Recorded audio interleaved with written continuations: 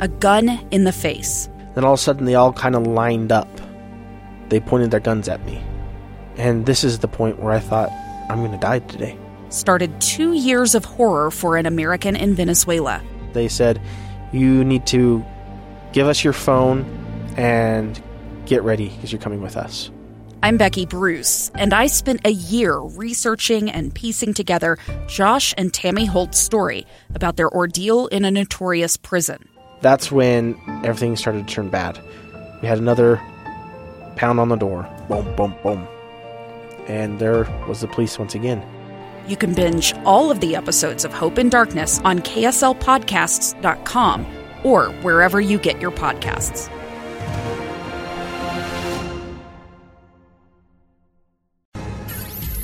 Inside Sources. Inside Sources. Utah's source for exclusive access and insights behind the news. Here's the opinion page editor of the Deseret News, Boyd Matheson, on KSL News Radio 102.7 FM and 1160 AM.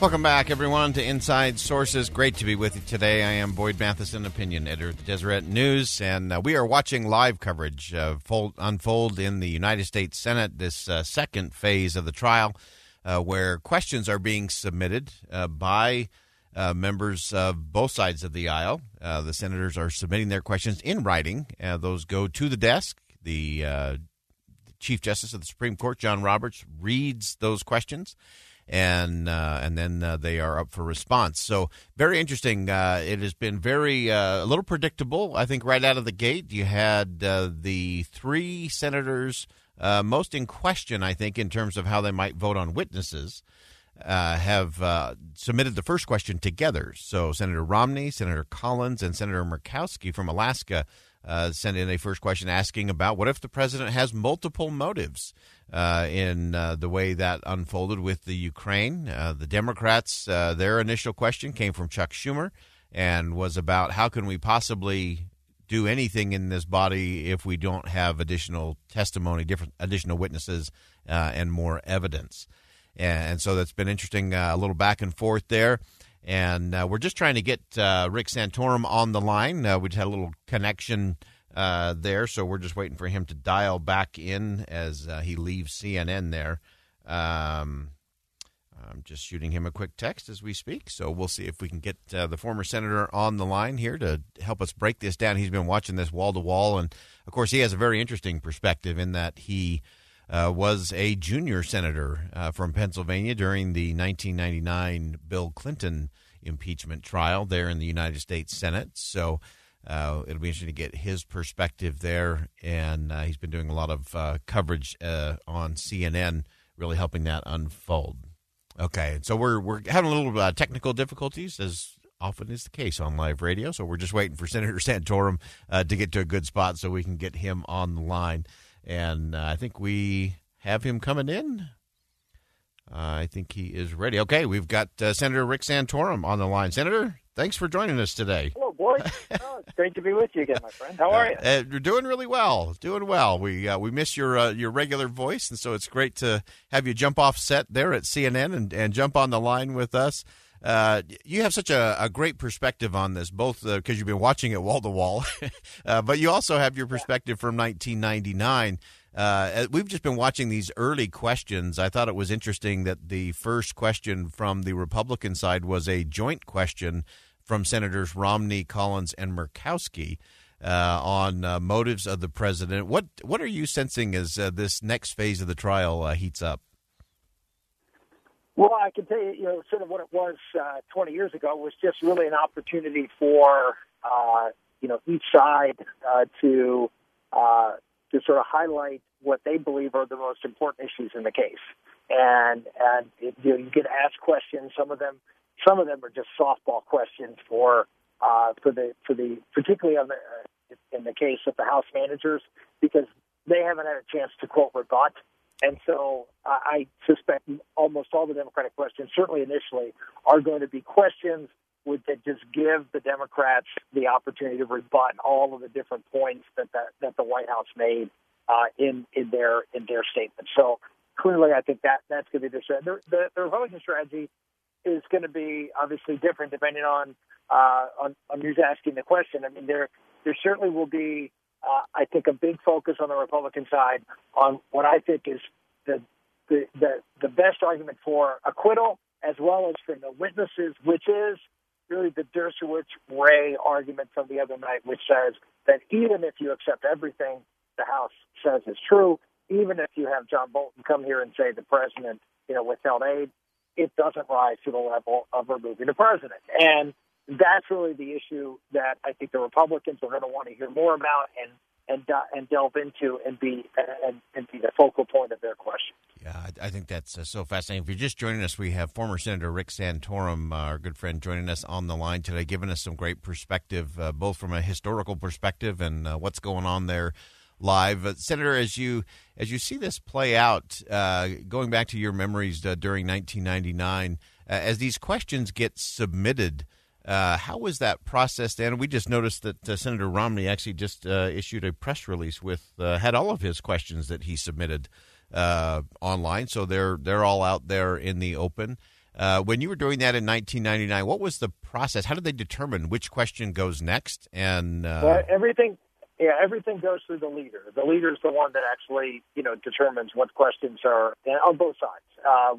Because they want to make a cogent case, if you will. So they don't want questions going all over the place, and they want to, like any presentation, you want to develop themes. The other thing is the side that you mentioned got the first question. I mean, Leader McConnell wants to make sure that he is senators that are, in his mind, most problematic, and making sure that they feel that they're given the opportunity to answer the questions that they have. I mean, they're the squeaky wheel in the grease, and so I share a question. Oh, we're losing you just a little there, Senator. I think we've got you in a bad spot. Hold on. Have we lost you there, Senator? I think we just lost him. Okay. All right. We'll try to get Senator Santorum back on the line as we're waiting for him to rejoin. I thought that was interesting that the Senator commented on, in terms of this process. A lot of these questions are going to be softball kinds of questions, trying to tee their folks up. And so, okay, we get him back online. There he is. You're popping in and out on us, Senator. How you? Yeah, sorry about that. We should be good from now on. So it's just a strategy on the part of the leader to make sure that that they're trying to take care of their own members' needs. I think that's less the case on the Democratic side, because the Democrats seem to be solid in their present in their feeling about this. Yeah. But obviously, the 3 or 4 Republicans, they're going to get special attention during this process. Yeah, absolutely. So a little trivia question, because sometimes we sit around and think about things really hard around here. So the slips of paper that go up to the desk, did you get yours back? Are they part of history somewhere? You know what? That one I don't remember. I don't recall that I did. I don't remember. It's been 20 years, and I don't remember that type of minutia, to be honest with you. But I suspect you could get them back. If you ask, I don't recall asking. Yeah. Anyway, we thought that was kind of an interesting thing. Where did those go? Where are those on display? Some interesting questions obviously got put forward during your time there that Chief Justice Rehnquist read out. And we know you also had a very important role at that time as a junior senator. You were in charge of the famous candy drawer in the United States Senate.